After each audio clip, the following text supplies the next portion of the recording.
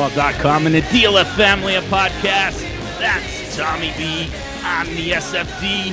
This is the SuperFlex Super Show, and here we go. Week 9 standard operating procedures. And Tommy, I got to be honest with you. Like, this is going to be very quarterback heavy. And for a couple quarterback guys, I don't know if you agree, but to me, it's not a good thing.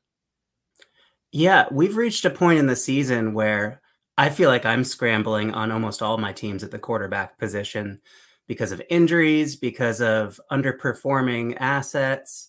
And so now is the time to really make those decisions that feel pivotal from a trade perspective.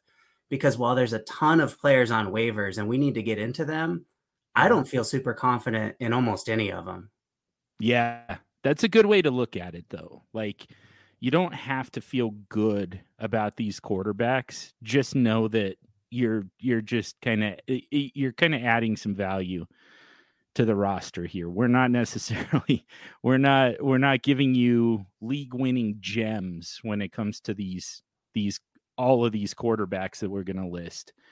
But you still go after them. And this is why I don't like weeks like this. I don't like heavy quarterback waiver weeks, because you have to spend a lot of fab on guys that you're not really planning on using, and even if you do use them, it's going to be fairly short term. Hopefully it's going to be low expectations. Like, all of a sudden you're going to be considering wide receivers instead of these quarterbacks at the SuperFlex spot. It's just, it's hideous, but like, you have to get involved in this. So let's get to it. Let's start off with some guys. Just make sure they're rostered. We've been talking about Kyler Murray since June. So, like, yeah, preparing you for this one. We can't put him in as next week. This week, I don't even think we can put him as ads. Like, if you haven't added Kyler Murray at this point, you're too late in most cases, I think. So he's on his way back. If it's not week 9, certainly by week 10, I would assume. So make sure that he's rostered. He probably is. Hopefully by you. Hopefully you already got him. Amari DiMercato has just been the absolute workhorse for the Cardinals in the backfield the last 2 weeks. Has yet another game where he just totally dominates the usage. At this point, it's safe to say that Amari DiMercato is the lead back for the Cardinals, and it's an offense that's about to get an upgrade. Rashid Shaheed at wide receiver. Like, at this point, could you? I don't even know how to make a case for a second wide receiver after Chris Olave other than Shaheed. Like, Michael Thomas, if I can get Rashid Shaheed for Michael Thomas straight up, like, that's a smash accept at this point. I don't know about you, Tommy, but like, he's just run away, like literally run away with that starting job, bringing some speed and bringing some energy to that offense. And right at the moment, man, like, you could even make the case that he's kind of 1B to Olave. So the fact that he's still available on waivers in some leagues it's getting a little crazy. He would easily be, any one of these guys is a top priority if they are available on waivers, of course. Rashid Shaheed is by far the best wide receiver you're going to get off of waivers probably all season. The remainder of the season anyways. Trey McBride at tight end. 3 Cardinals? We got 3 Cardinals. Like, they just kind of came back to life, and all of a sudden it's a fantasy gold mine. But Trey McBride taking over for Zach Ertz at tight end has been an absolute revelation. So, I mean, to me, he's got to be a top 5 tight end right at the moment. So if he's still available on waivers, you're getting basically Sam Laporta for free, or, whatever it costs him fab. It's worth it.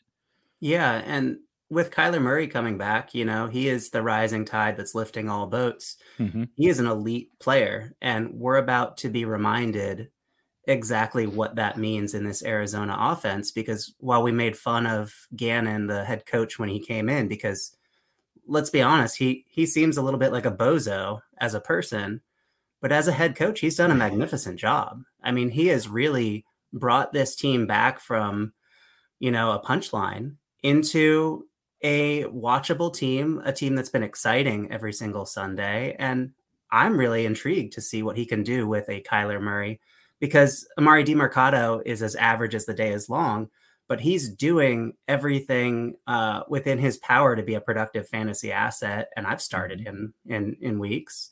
And Trey McBride just exploded. So let's add Kyler Murray to the mix and see what happens.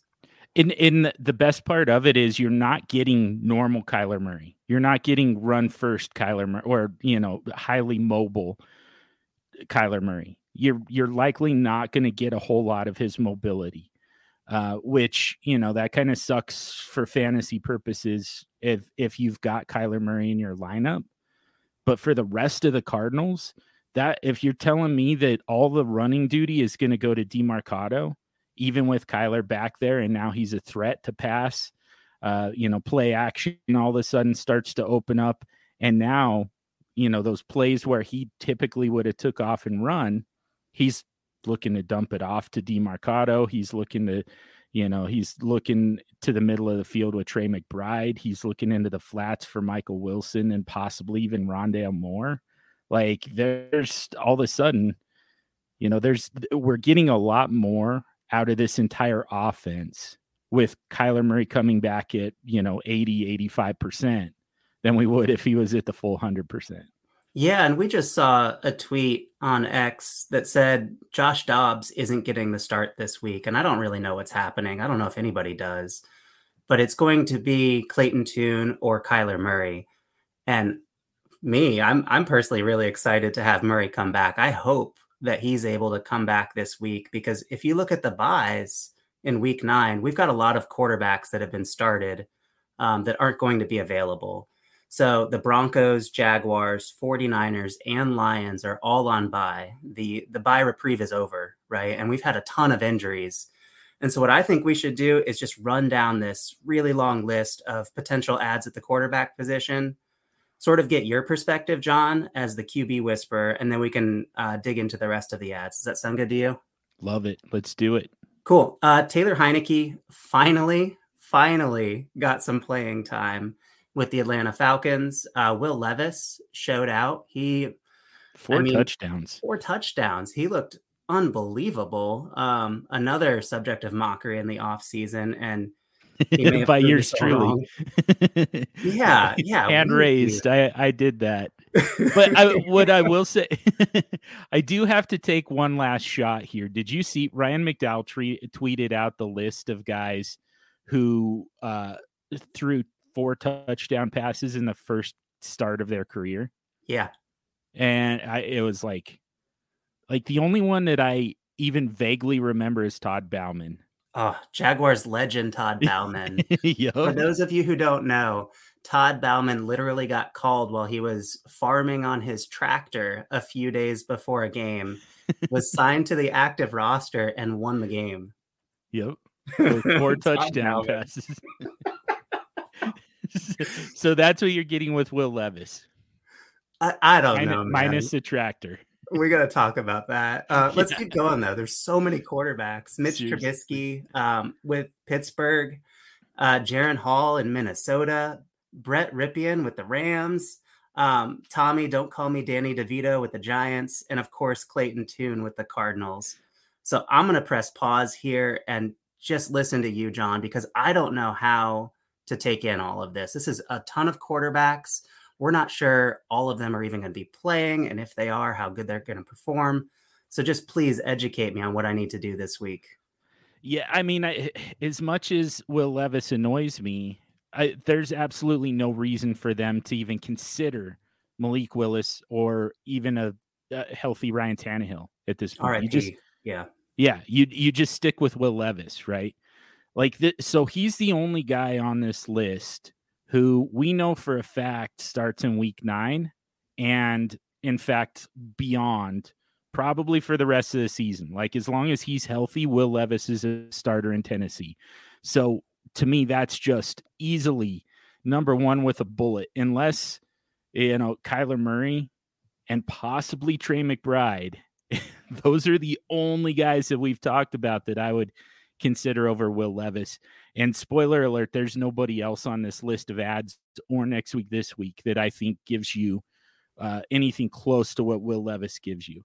Beyond that, I think Mitch Trubisky, if Kenny Pickett were to miss a game or two, I think Mitch Trubisky is probably your top option. I think, Taylor Heineke is okay for fantasy purposes. I think we're way more excited about what he does for the rest of the offense than what he does for you in your SuperFlex lineups. Man, everybody else here, it's going to be very short term, if at all. Let me ask you this. Would you put in a max bid, whatever fab you have remaining, on Will Levis in a SuperFlex redraft league? Yep, yeah, I would. I agree. Yeah. I think you have to. You have to push all your chips in, because even though he's probably not going to be giving us 4 touchdowns a week, he looked stunningly good. I was surprised at the command he had of the offense, at his ability to read the field, and to make the right decisions consistently. He, to me, is potentially a every week starter from here on out. And given how many players have been injured at the quarterback position this season, that is just a gift basket waiting for you to spend all your fab on. But let's get to some of these other positions as well, because there are other players that we need to consider adding. At the running back position, Leonard Fournette, we talked about him last week as an ad, really as a next week, this week type player. And it came true. The rumors that he was going to Buffalo came true. While he is only on the practice squad right now, that's really just a procedural thing. I have every anticipation that he's either going to be elevated this week or next week to the active roster. Cam Akers in Minnesota, Rico Dowdell in Dallas. And then at the wide receiver position, we've got some pretty good options, starting with Romeo Doubs in Green Bay. He's been getting a lot of targets lately and has really shown out. I believe he's the target leader in Green Bay right now. Back to Arizona, Michael Wilson, a lot of Michael Thomas comps there, and Khalil Shakir with Buffalo. To wrap up the final position at tight end, Donald Parham has been a surprise. The tight end position as a whole has been a surprise. I think I saw in just a typical PPR league, there were over 12 tight ends with at least 10 points this week, which that very rarely happens at the tight end position. But tell me, John, who are you excited about at these other positions in terms of ads? Love Cam Akers if you need running back help. He's been slowly taking over for Alexander Mattison. Mattison ended up with a little bit more of a workload kind of late in that game for some reason. But, I mean, you're also talking about an offense that all of a sudden loses its quarterback, your star wide receiver still on the shelf. They're going to lean on the running game. And they've been trying to hand this over to Cam Akers for the last couple weeks. So now, they could be handing him a much bigger workload than before. And then all 3 of these wide receivers, man, like, it's very rare that I get excited about waiver wide receivers, but Romeo Doubs, top 6 in touchdowns per receptions or per routes run. And the other 5 are big names. Like, you're talking about like Tyreek Hill, AJ Brown, Mike Evans, like, these are the type of guys who are doing what Romeo Doubs is doing. It just basically what you got last year from Christian Watson. This year, you're getting it from Romeo Doubs, with a much higher target share. So super valuable stuff. But, Michael Wilson, we talked about Arizona, getting that upgrade with Kyler Murray coming back. And then Khalil Shakir, I mean, that's at this point, I think you call Dalton Kincaid option number 2, but it's unsettled in the backfield. It's like Gabe Davis has always been spotty as hell. Khalil Shakir looks like the guy who's going to be, particularly coming out of the slot, going to be a top option for Josh Allen. So like all three of these wide receivers, I think are fairly high priority. I'm thinking in terms of, like 25% starting bids, starting fab type bids for those guys. And I think Akers is probably a little less than that, but in that same ballpark. Especially because, I mean, we've got the Jaguars, the 49ers, and the Lions on bye. Those are all pretty good passing offenses. And so I'm guessing the Super Friends are a little tight right now at wide receiver, especially if they're constructing their rosters like we are, which is very top heavy and thin, right? And so these are not only really good spot starts, but it's something that maybe you can carry for a week or two if you want to add some startable options at the wide receiver position. Yeah, that's a really good point. And not only that, with all these quarterback injuries, you're really kind of losing some floor with even your healthy wide receivers right now. Totally. Yeah. So, yeah, it's kind of a good time to get in on some wide receivers, especially the ones who still have a healthy starting quarterback. This week, we've got Jacoby Brissett and Carson Wentz and Jameis Winston. These are all kind of, by the time you listen to this, there's a good chance that what's going on with these guys. And they become just waiver ads. They're no longer next week, this week. If Jacoby Brissett were to get traded to Minnesota, for instance, actually, it sounds like Jameis Winston might be the most likely to go to Minnesota, but one of these guys ends up in Minnesota, then all of a sudden you're not sneaking them past anybody. They're going to be, they're going to want the guy throwing to Jefferson, Hawkinson, and Addison. So whoever it is, but right at the moment, we're just kind of speculating. These are guys who could absolutely be traded / signed as a free agent, Carson Wentz. And then Sam Darnold, so Brock Purdy seems to be struggling a little bit, dealing with injuries more than anything. I think that there's a little bit more going on with the concussion than we thought. We saw him go down hard and snap his neck back. Head bounced off the turf, and he immediately grabbed his head. And they didn't even check him out. So, I don't want to say that the clock struck midnight on Brock Purdy, but something's up. Something's going on there. And they were very excited about Sam Darnold going into the season. So if Purdy were to miss some time, and even if not, you're on a 3-game losing streak right now. They're going to be potentially looking for a change. And then Nick Mullins, who right now I believe is still on IR. Yep. For Minnesota, but so it would most likely be if they didn't make a trade. Yep. If they just go with what they've got, you've got Jaron Hall for a week or two, and then Nick Mullins most likely takes that over unless Jaron Hall looks particularly good. Running backs, Keaton Mitchell.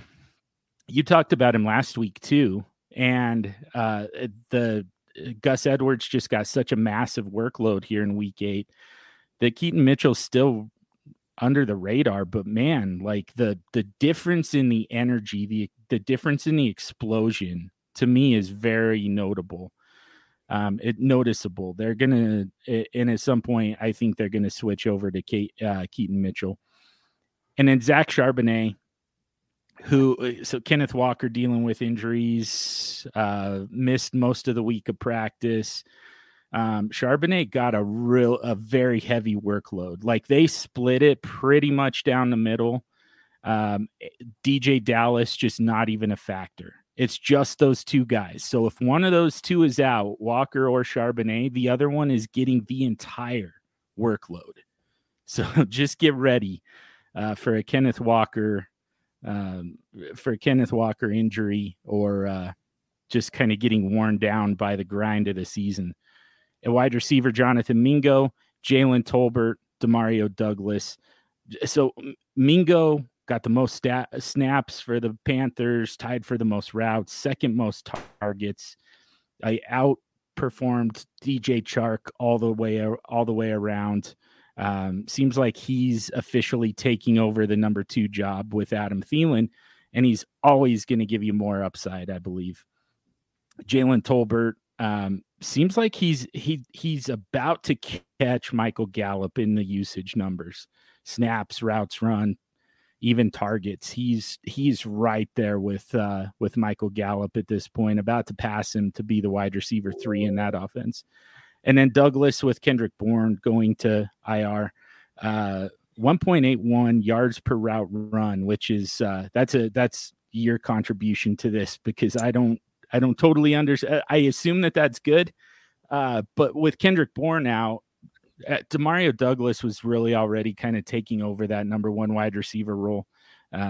This kind of solidifies it at this point. Can I wax poetic a little bit about Demario Douglas? Because he's becoming someone that I'm really excited about.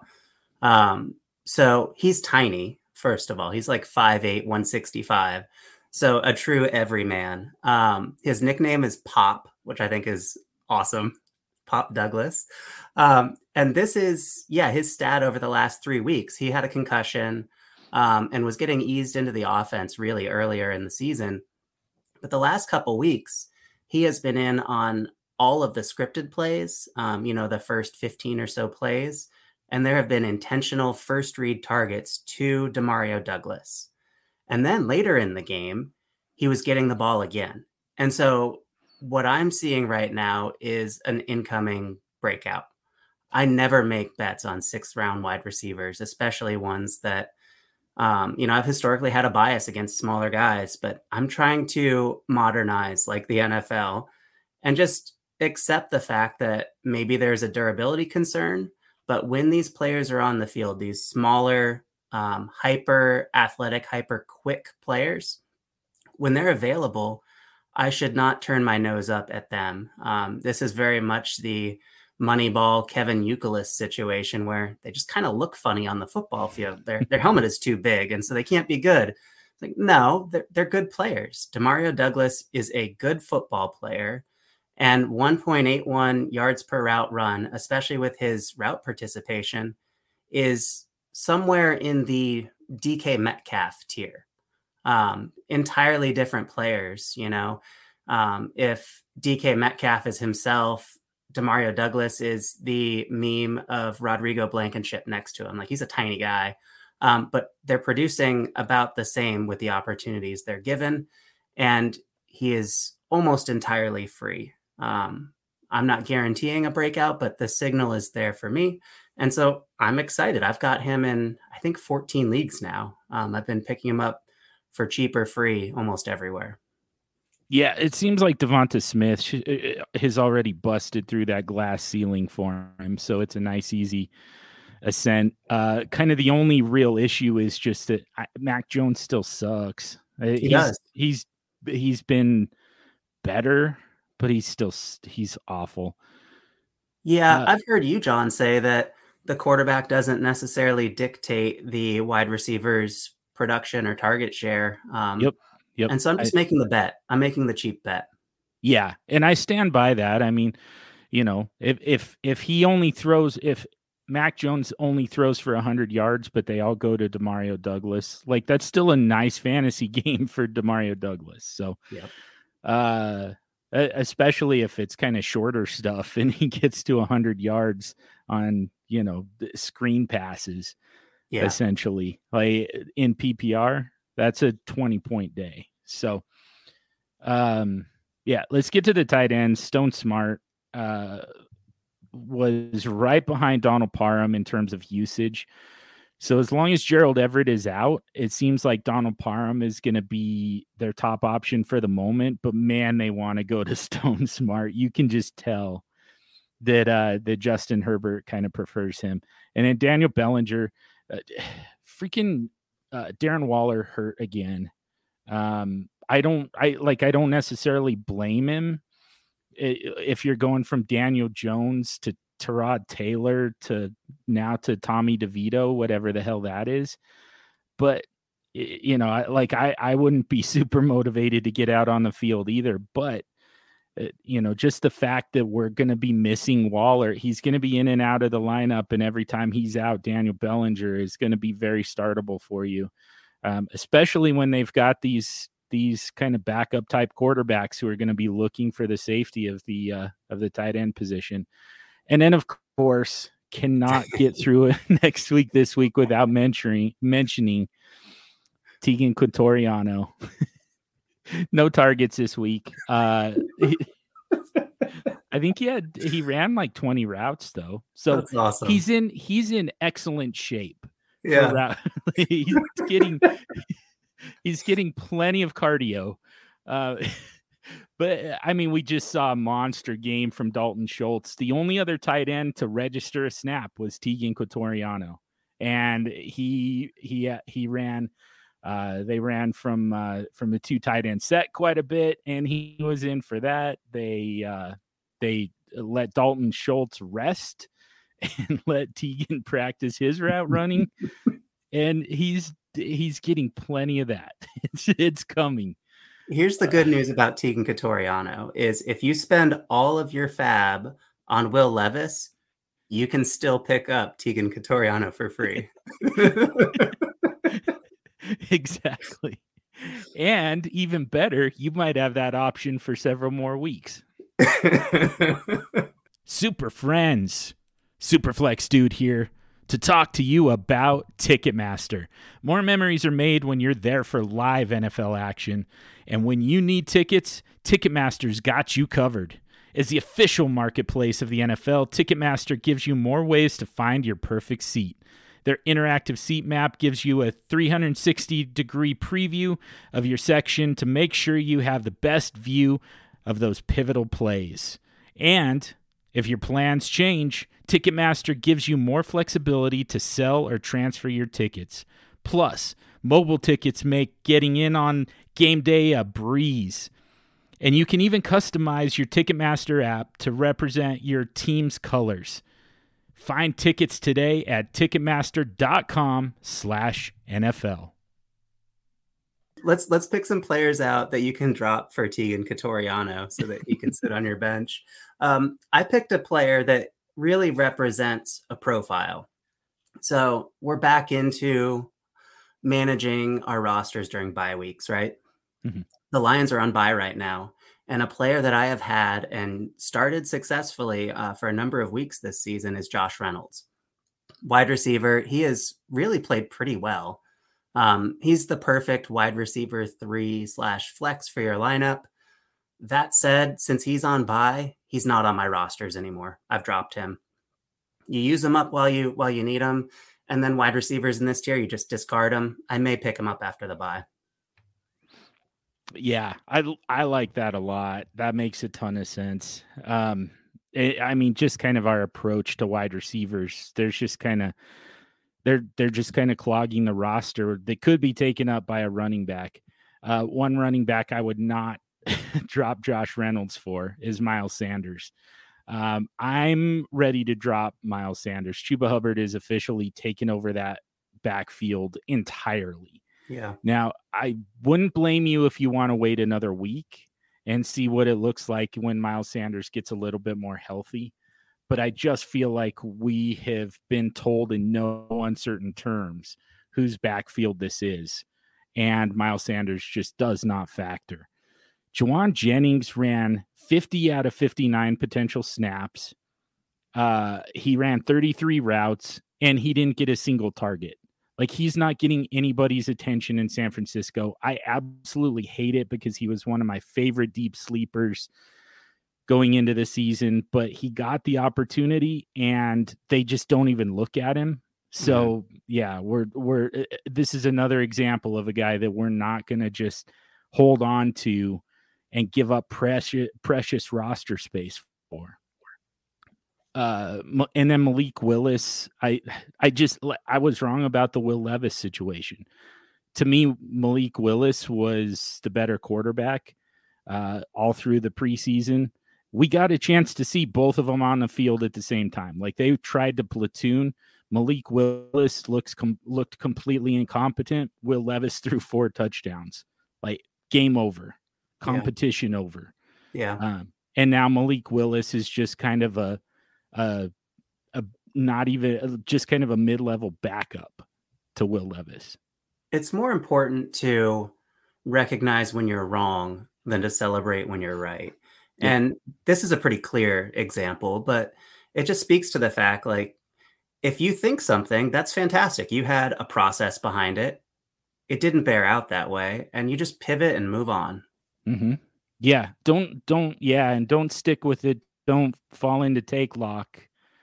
When when the writing is on the wall. Yeah. This one was very, very obvious that Will Levis is going to be the better professional quarterback than Malik Willis. Yeah, and I've got take lock on my fades, John, and I added these players to the fades list not Mhm. because I think they're not going to perform well, but because they're so far outperforming my and the collective community's expectations that I just want to hear what you do when you draft a Tyreek Hill or AJ Brown.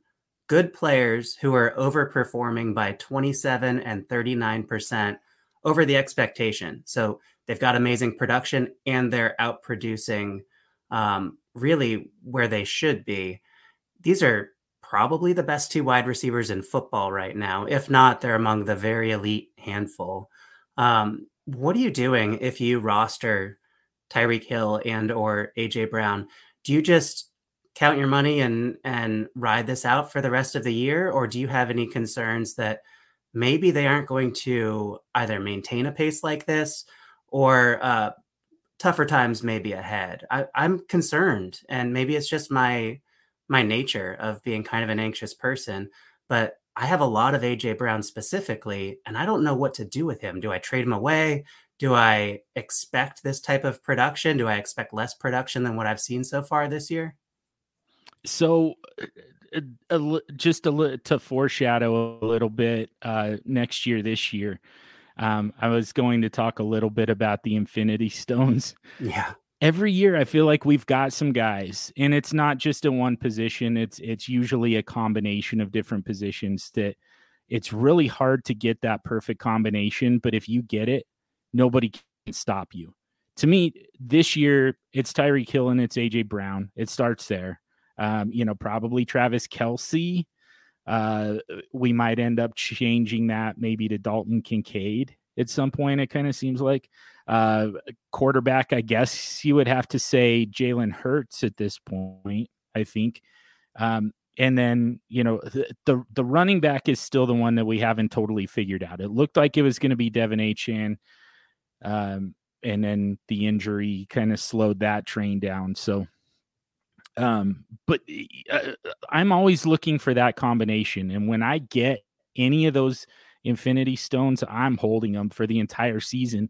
And the beauty of it is, you're going to be able to sell them in the offseason. In a dynasty league, you're going to be able to sell them in the offseason after they win you a championship, and that they're never going to do what they just did again. You're going to be able to sell them as if they will do it every year for the rest of their career. Inevitably, that's the way dynasty players approach this.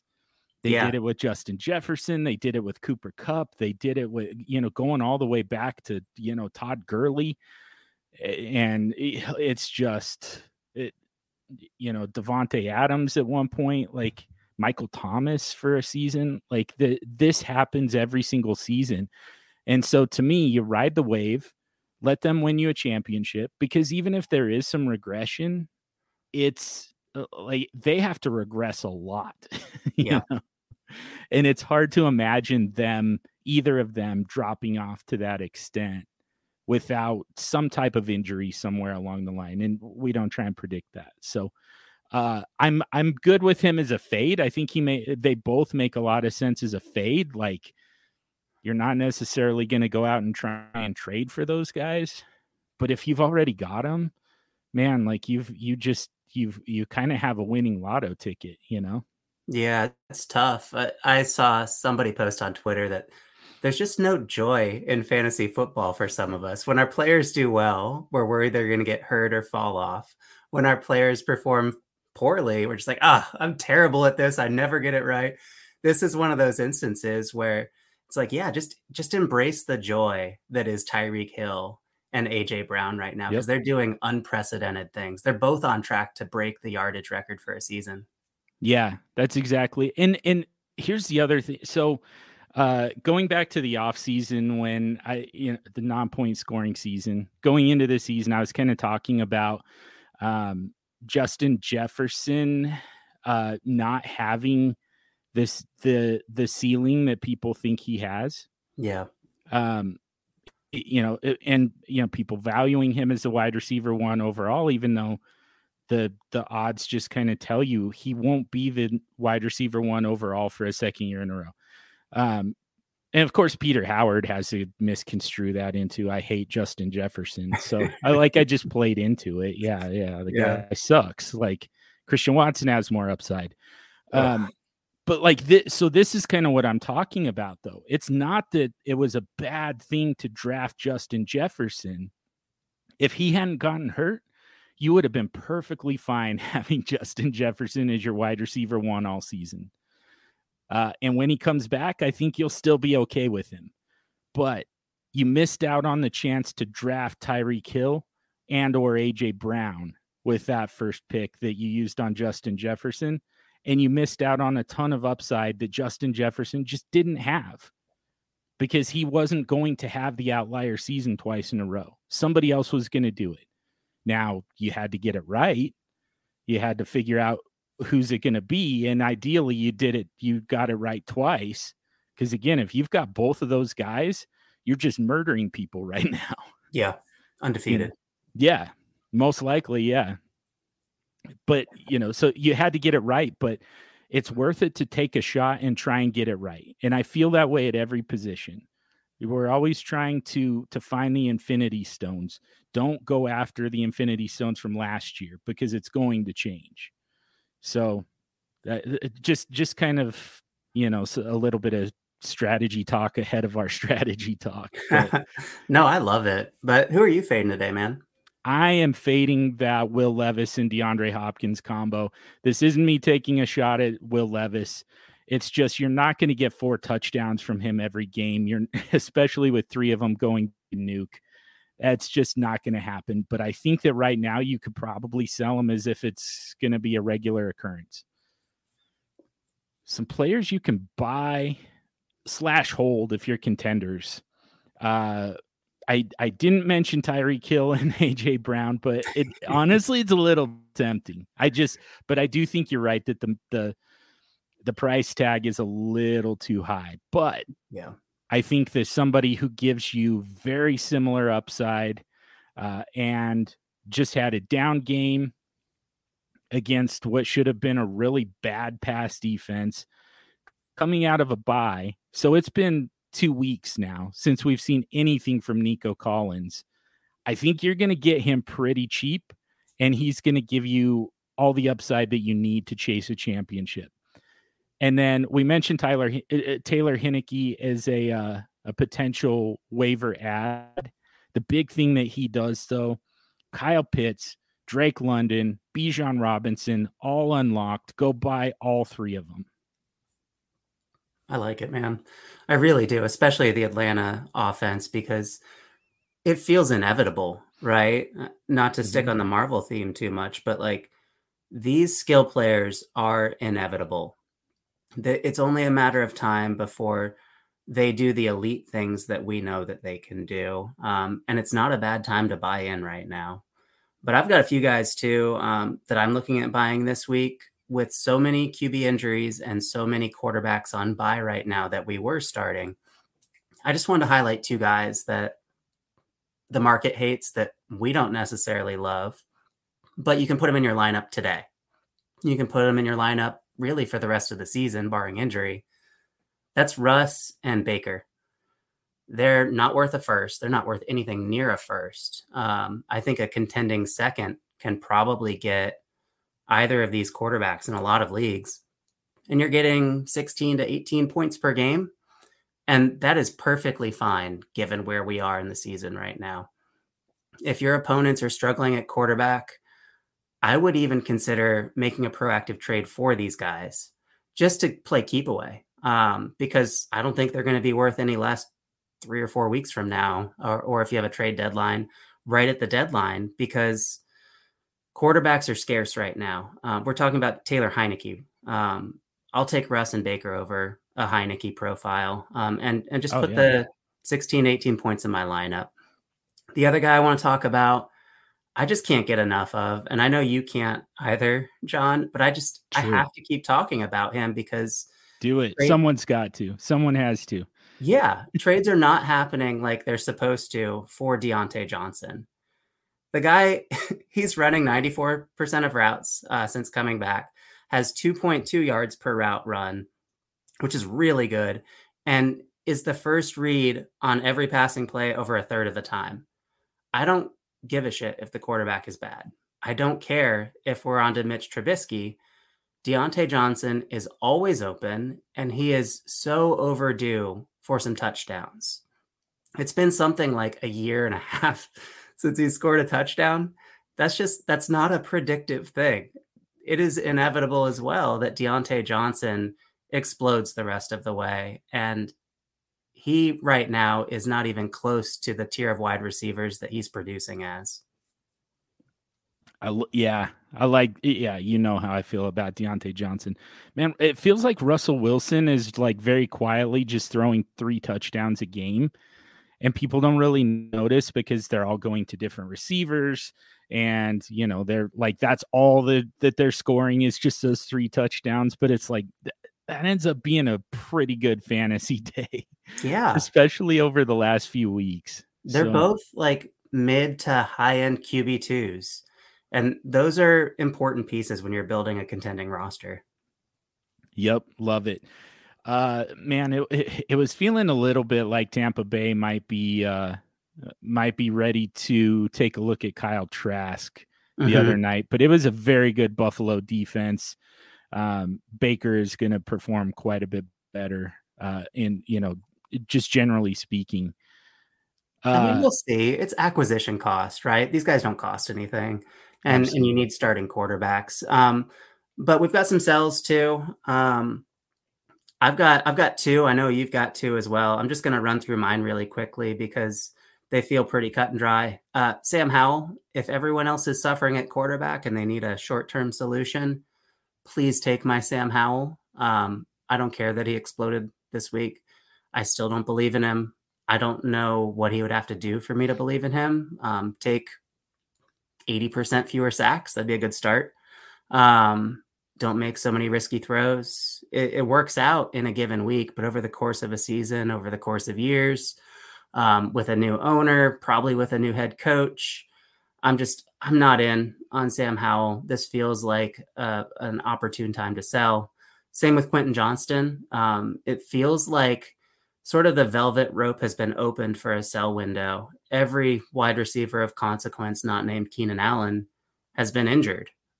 This is still a pretty decent offense. There's an elite quarterback at the helm. Quentin Johnston still can't get more than 10 points in a game in a PPR league. It's time to move on if you can. With Josh Palmer getting injured, now's the time to sell for what you can get. yeah, he has no path at this point to getting involved in that offense. Um, I'm selling Justin Jefferson.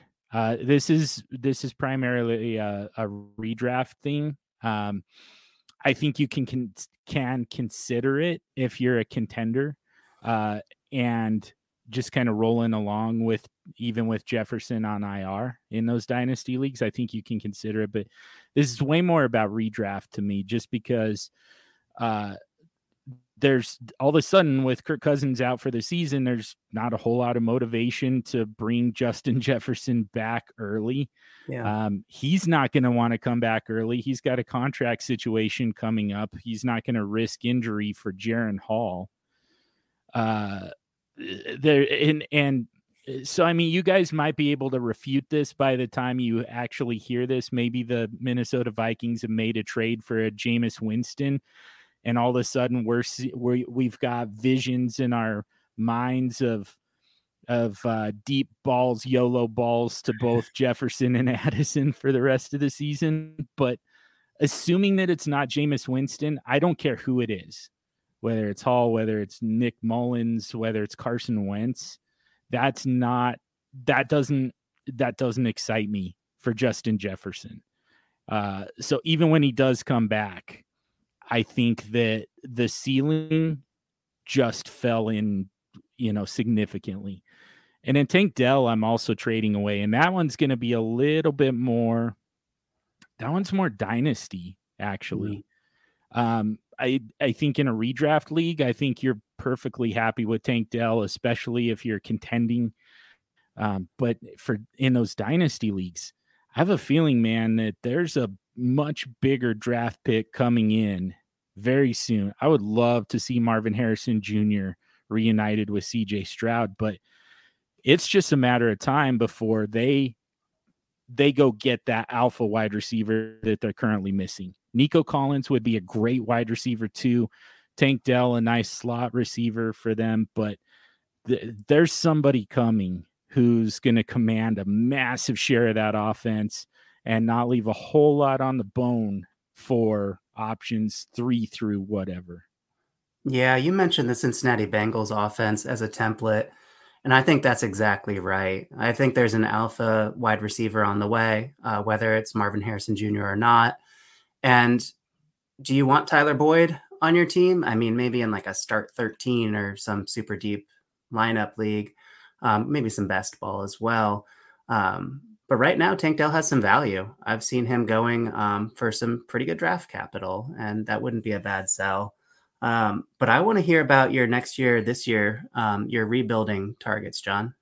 Let's do it, because right after I said sell Justin Jefferson, in a dynasty league, I'm buying Justin Jefferson and Jordan Addison as well, because it's hard to say who the quarterback is going to be next year, but a big part of the analysis again was that for the rest of this season, it's far from ideal at quarterback for Justin Jefferson. Totally. Maybe they bring back Kirk Cousins maybe they bring him back as a free agent. That's possible. Maybe they make a move to trade up. Maybe they go get a Trey Lance, Gardner Minshew, something like there are a lot of ways to go about this, where you're supporting those fantasy wide receivers again. And I think that that's coming. And then Jalen Waddle and Devonta Smith. So this was going to be my big Infinity Stone speech. So we can skip over that part. But the bottom line being that regression that's going to hit for AJ Brown and Tyreek Hill starting next year is just going to benefit those absolute superstars that they've got as a wide receiver twos on those respective offenses. I love both of those. My next year, this year target is not a player, but it's a roster construction technique that I just wanted to bring up, because this is the time of year where if you're in a dynasty league and you're pushing into a rebuild, you want to hide your points. You want to hide your value in places that are going to drive your draft pick, your rookie draft pick down, right? And so my next year, this year target is an asymmetrical roster construction. What does that mean? That means look at wherever you're strong. If you're really strong at quarterback, keep investing in quarterback. Sell your strong wide receivers for stud quarterbacks. If you're really good at tight end, if you've got Mark Andrews, backfill with a Sam Laporta or a Kyle Pitts. Because if your rookie draft pick is based on potential points or based on win totals, you're sort of hiding those points at those respective positions. You're not balancing your roster, and so you're able to start some really terrible players at the other positions. Just another move to where you can rebalance your roster once the offseason hits and people take stock of where they're at, your league mates, and they see, oh, shoot, I've got a hole at tight end, and look who has 3 elite tight ends, Tommy B. It's time to get trading. Yep. Love it. Love it. Let me run down some lineup hacks for you real quick so we can talk a little bit more strategy. I know we've already gotten to some today, but we've got a little bit more we wanted to get to. So just real quick, some players and defenses to make sure and target. So the Carolina Panthers defense, they had a nice day against CJ Stroud, kind of inexplicably, but still no pass rush, very little in the secondary. It's just a bad overall defense. and they've got Gardner Minshew coming in, and then the following week they've got either Justin Fields, or if we're still on Tyson Bagent by then, Bagent may actually be startable against that Carolina Panthers defense.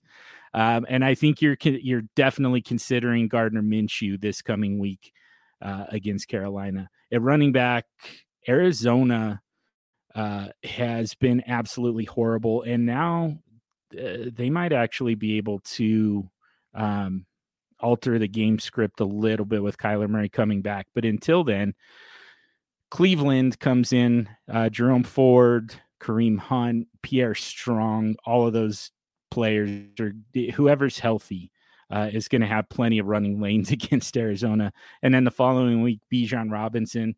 Hopefully by then, Taylor Heinicke is officially and completely taken over at quarterback, because Bijan Robinson could have a field day against Arizona. A wide receiver, just target perimeter wide receivers against Carolina. Again, they managed to shut down Nico Collins. They shut down CJ Stroud and Nico Collins by extension, but generally speaking, Carolina is by far the worst defense in the league at stopping perimeter receivers. Michael Pittman comes in, followed by DJ Moore. At tight end, New England is that's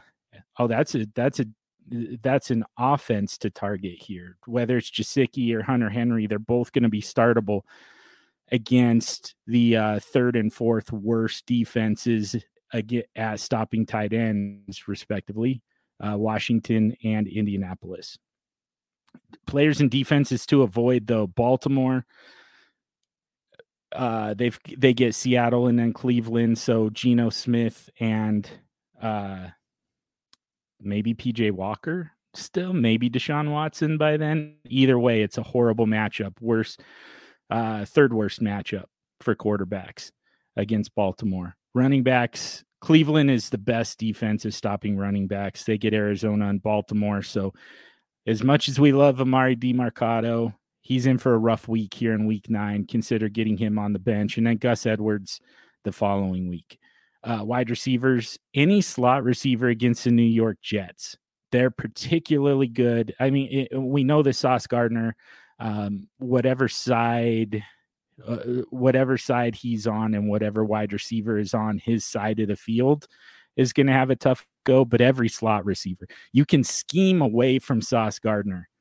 You can't get away, and I can't even remember the name now of the slot corner, but he's shutting everybody down. Keenan Allen this week, followed by Jacoby Myers, in for some tough sledding. And then at tight end, Dallas Goedert. He gets Dallas, who is tied for first at stopping tight ends, then a bye, then Kansas City, who's 10th at stopping tight ends. So 3-week stretch that's going to be really rough for Dallas Goedert. Yeah, it looks like Michael Carter II is the slot corner. There you go. Yeah, not the running back, the corner. Yeah, the Jets are so weird. They have like 4 different players with essentially the same name.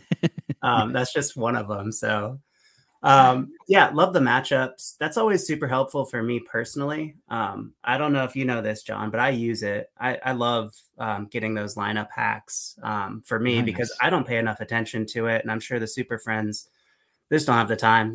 They want to know just as much as I do who to avoid and who to target. Yeah. But I want to talk about some strategic thinking. I was working through a project the other day at work.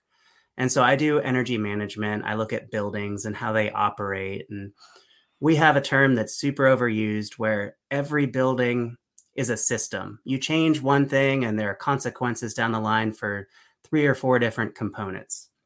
And when things go really poorly in energy management, when you design a building really poorly and then you operate it, really inefficiently, and you occupy it as it's not intended, it becomes truly sick.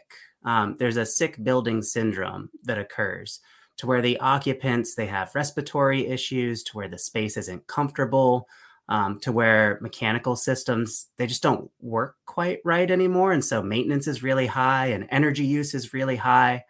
And I couldn't help but think as I was working through a consulting job with one of these sick buildings, that exactly relates to my experience when I was starting to play Dynasty, right? So when I did when I did my startup draft, I didn't really have a process, right? I just didn't want to make a mistake. And so I didn't have a plan of attack. When I entered the season, I didn't know how to manage my roster. I didn't know what optimal roster construction was or what waiver moves to make. I hadn't found the SuperFlex SuperShow yet or all sorts of other really great resources. And so my building, my roster, my team became sick. It was fundamentally flawed. I didn't draft right. I didn't manage right. I wasn't offering the correct trades to pull me out of this. And so I needed to have essentially a tear down to the studs, so to speak. I needed to take stock of where I was midseason and really assess where I wanted to go with this team. What direction did I want to take? Did I understand really what a direction looked like? And so I know we've got some newer super friends, maybe who have dipped their toes in Dynasty for the first time this year. And I wanted to get your perspective, John, on what you do beyond you should, trade all your players away for picks and rebuild. What do you do when you have a sick roster?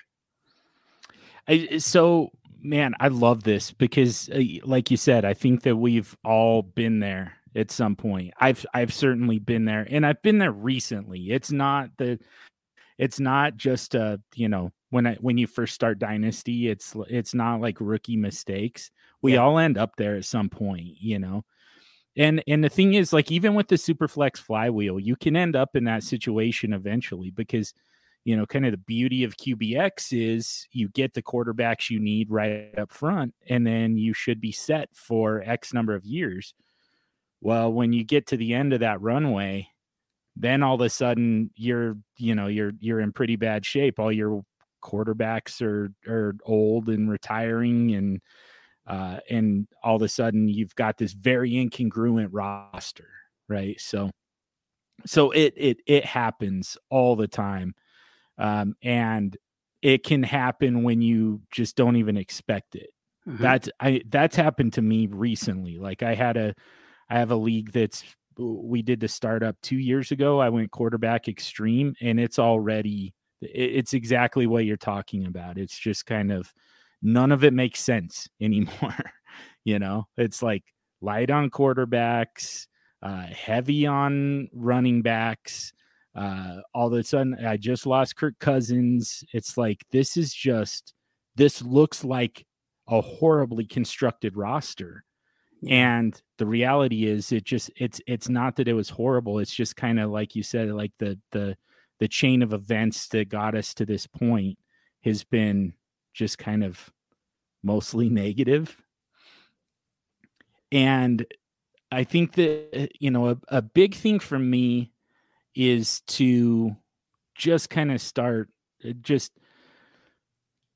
I think that we've talked about this part, trading away running backs, especially if you've got some guys who have pretty significant value right now. Generally, you can assume that they're not going to have nearly that much value by this time next year. So it's a good time to move on from them. You just kind of strip down the flywheel, basically. And you get heavy at quarterback, even take some shots with some backups. Last year, Brock Purdy was a guy who a lot of those sick rosters I was picking up just because it was like, this is the path forward here, is to get some quarterbacks and hope they hit. And with Brock Purdy, it seems like that actually worked, there are other examples of guys who, Baker Mayfield, another one, just completely left for dead. And now all of a sudden, if you had just kind of loaded up on him last year, you're kind of fighting off the symptoms this year because of some decent quarterback play between Purdy and Mayfield. But it's really just kind of stripping down the entire roster, especially older players, getting away from running backs, getting pretty lean at running back, taking some shots at quarterback, and to a much lesser extent, but kind of same basic protocol, it's kind of taking a lot of shots at wide receiver as well. So Nico Collins was a guy who I had on a lot of those types of rosters last year, and just a little bit of a dart throw. Not a whole lot of trade value at the time, so it's like, all right, let's just see what we have here. And now all of a sudden, I mean, kind of borderline wide receiver 1 for my rosters. Yeah. I take a slightly different tact. I'll look at what my league mates are doing. Let's take running back out and put it to the side just for a moment. Let's focus on quarterback, wide receiver, and tight end. I try to find the most devalued position when I realize I've got a sick roster. And I will invest as heavily as possible, given the circumstances, in that position. Because it's devalued, because, this is a cyclical endeavor. Eventually, league mates will understand the value of really all of the positions. And if one of them is currently worth less than the others, I want to dig into that, because I know that if my roster is sick, I'm not going to pull out of this tailspin right away, right? I've got to make some fundamental changes. And to do that, I have to find edges. The other thing I would do is I would look at trades that have been done in the last 12 months, and find out the position that is the most valued. And I would spend my rookie picks, regardless of need, even if it's running back, on those positions, the most traded positions, because I need to beat my league mates at their own game when it comes down to it. When I've got a sick roster, I need to find ways to be different, but also to lean into their sameness. And if trades are happening at one position more than the others, I need to find access to that with young, strong potential players. And that only happens really at this point where your roster is kind of a mess, in the rookie draft. And so I'm spending second round picks on those types of players and profiles, hoping that I get a few that hit, hoping that I can sell a few others in ways that maybe don't align with their production, but more so with their promise. I am going to pick a direction next offseason, this upcoming offseason in 2024, and I'm going to commit more fully than anybody else in my league to that strategy. It's better to not do a strategy that more than 3 of your league mates are doing. You want to find hopefully a minority strategy. And then I'm going to construct my roster so absurdly lean at the positions that I determine not to matter in that strategy that I'm going to be fragile. Because again, I don't have great assets. I have assets that have really just fallen on their face for all sorts of different reasons. But to rehab my team, you have to tear it down. You have to find ways to be different. You also have to take advantage of the sameness of your league mates. And you have to get a little bit lucky, right? If I've got a roster that's truly garbage and needs a full overhaul, I would like to be a middle tier team by the end of the next season, by the end of the 2024 season. And I'll just build my team in a way that isn't necessarily heavy on low odds bets in the traditional sense, doing a productive struggle. But I will know that my first meaningful game is not going to be week 1 of 2024. I am willing to suffer a little bit with a weird roster construction with players that maybe are helping, but not helping toward the win column. They're helping from a point scoring perspective, knowing that really 2025 is when I intend on not only being a playoff contender, but being a dominant team. And I'm going to do everything I can to use that as my my focus, keeping focus on the most important thing, which is when I intend on winning. I have so many freaking thoughts here. We're going to go long. That's Okay. just kind of, that's what has to happen. because you hit on some really important stuff. So the first thing that kind of struck me is it sounds like we're both doing half of a SWOT analysis. Like I'm Yeah. doing the internal side of it, the strengths and weaknesses. You're kind of doing the opportunities and threats externally. Yeah. And what we're really kind of hoping for is both. I think the problem is if I was a listener right now, I might even the takeaway might be that the internal and the external are kind of contradictory here, Mm. because internally I'm saying strip down the running backs, because that's the hardest position to build off of, because they have the shortest career expectancy. It's harder to find kind of long-term foundational players at that position. Externally though, I mean, chances are the most devalued position in your league is going to be running back, Yep. right? Like almost always, right? Like possibly tight end, but that's a freaking hard a hard road to walk anyways. So we're almost kind of saying different things as far as that goes, but we're also saying like these two things kind of need to work together somehow. They do. Yeah.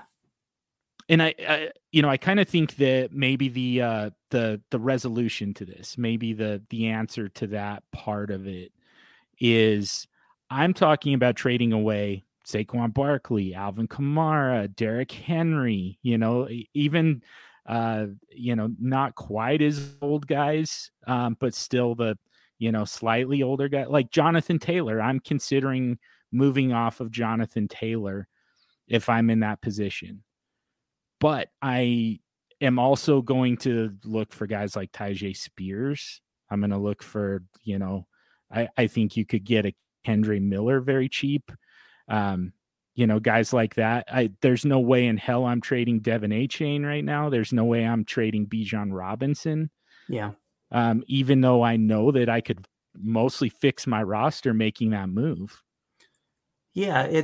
To me, I am leaning into acceptance. I am understanding that this year, 2023, if I find myself in a tough spot, I don't care what points I score this year. I don't care. It's not that I'm trying to drive my team to the bottom necessarily by gutting my roster.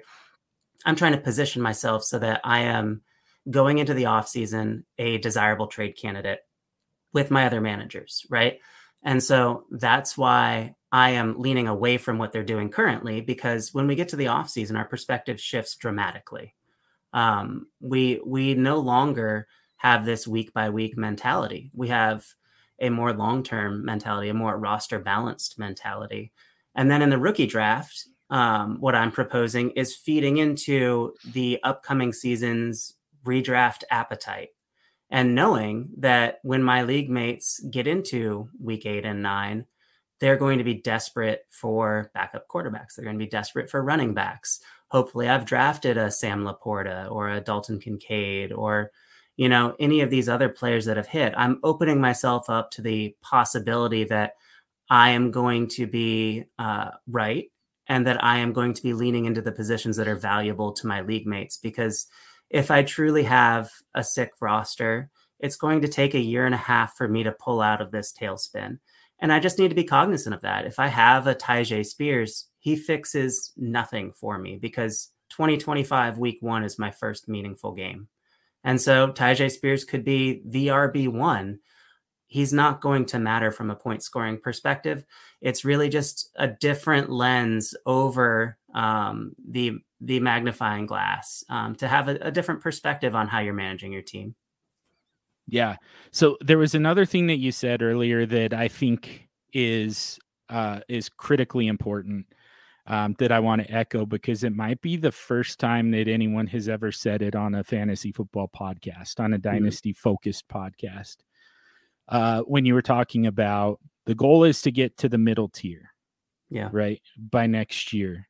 And that's something that, like, we hear constantly in dynasty analysis is that you don't want to be there. Yeah. You want to be the best, or you want to be the worst.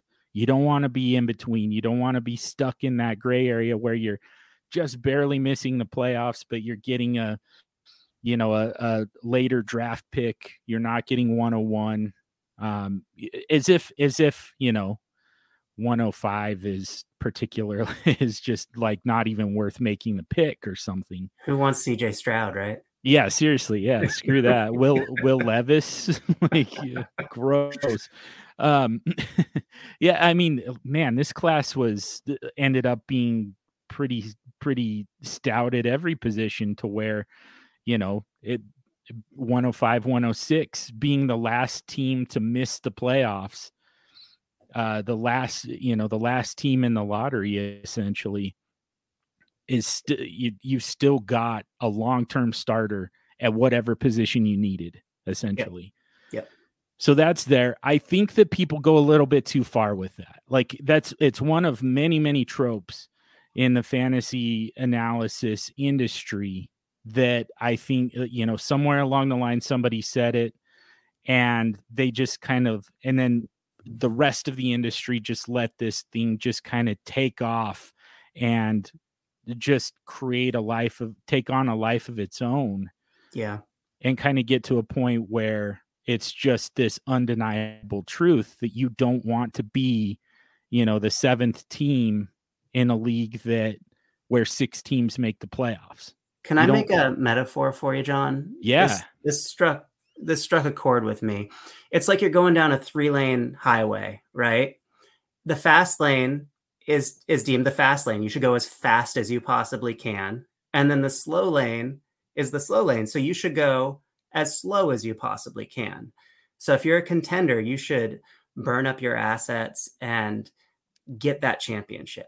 If you're in the slow lane, you're rebuilding, you should score 0 points until you're magically in the fast lane.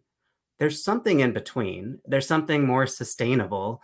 There's something that makes more sense for traffic flow, and that's the middle lane, right? You don't get from the slow lane to the fast lane given those extremes, understanding that that's not how traffic was intended to flow. And so if you're rebuilding, that doesn't mean you should have 0 startable players on your roster. If you're contending, that doesn't mean you should only have Derrick Henrys on your roster. Like, there is a nuanced ground somewhere in the middle. And I think I totally agree. We've taken it a little too far, especially on the rebuilding side. Way too far. Yeah. And not only that, but somebody has to be in the middle lane. Yeah. Somebody is going to be in the middle lane. And, so if you're just like slamming on the brakes, trying to slow down enough to get into the slow lane, you're not going anywhere anymore. Just trying to out slow everybody else. Yeah. What a shit show on the highway. Yeah. And I think that we see a lot of people end up kind of like, I get that if you're stuck in that middle lane for an extended period of time, that's kind of a purgatory you don't want to be in. I agree with that. Like, at that point, then it's like, all right, we need to either speed up or slow down somehow. We can't just stay here in the middle lane forever. But there's nothing wrong with being there for now, because what we see is people who, have been in the slow lane for a year, maybe even 2 years, and then they get to the season and they're like, I'm still not good enough to compete. Like, I've been doing everything right to rebuild this thing. And, maybe I drafted Bryce Young instead of CJ Stroud. Maybe I took Jahmyr Gibbs. Like, I moved back from 101. I gave up Bijan Robinson to get Jahmyr Gibbs instead. Things like that. And they still kind of leave you in a position where you're like, well, I'm not ready to contend. I'm kind of headed just for the middle again here. Yep. And so you sell all of that stuff, all of that work that you did, all that progress that you made in your rebuild, you give all that up, strip it down again so that you can get back to the very bottom, because the industry keeps telling you the one thing that you don't want to be is in the middle. And then but then you once you do that, you strip it all the way down to try and get to the bottom. And then there's somebody who's they've been in the right lane longer than you have. They've already set the pace at basically cruising speed. There's no way for you to get behind them anymore. Yeah. There's always a Volkswagen Scirocco in your league, you know? This is just like, get out of the way. Like,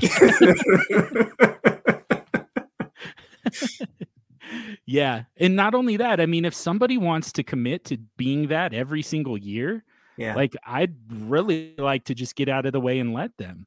Yeah, that means I'm never going to have a better draft pick than they do, but they're also never going to, be competitive within the league. Yeah.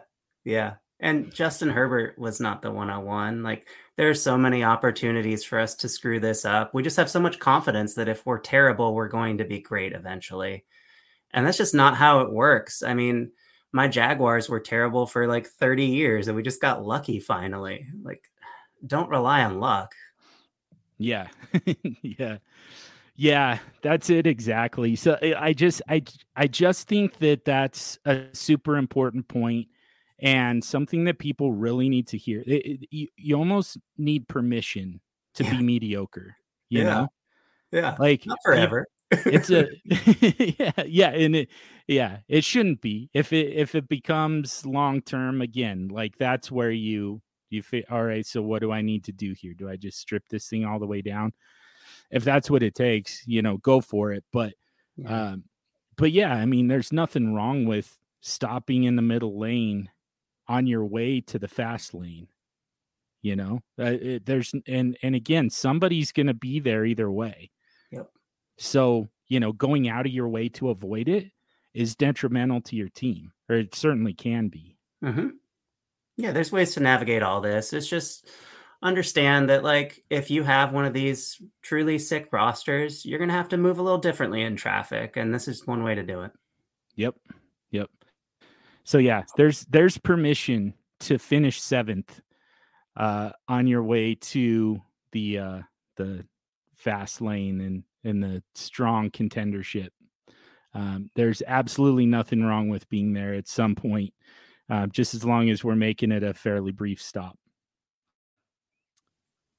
Yeah, man, that was a great conversation. I appreciate you indulging me on that one. It's like we're 9 weeks in at this point where we've made this kind of a staple, and I think for both of us, it's probably our favorite segment. So yeah, it's not really me indulging anymore. It's just me saying, all right, this is dessert for me too. So, and I kind of think the Super Friends will say the exact same thing. That's my guess. Yeah. Thanks for 15 extra minutes of your time, Super Friends. Yeah, absolutely. A lot of good strategy talk tonight for this episode to go along with those standard operating procedures. But now that you got those SOPs, all that's left is for you to go execute. So let's wrap it up for the week. And as we do that, ask you for a quick favor. If you haven't already, subscribe to the podcast, however you listen to podcasts. From there, you can also subscribe to the DynastyLeagueFootball.com's family of podcasts mega feed. Get access to all the great podcasts from DLF. And then if you would rate and review the Super Show, it really helps us to get out to more people, involve more people in this ongoing conversation on SuperFlex, and really drill down to the topics that are the most useful to you, our super friends. You can get at us on X, formerly known as Twitter. I'm at SuperFlex Dude. He's at FF Tommy B. This episode was dedicated in loving memory to James the Brain Catullus. Thank you to DLF for the platform. Thank you to Heart and Soul Radio for the music. And above all else, thank you for listening. And until next week, stay sexy and super flexy.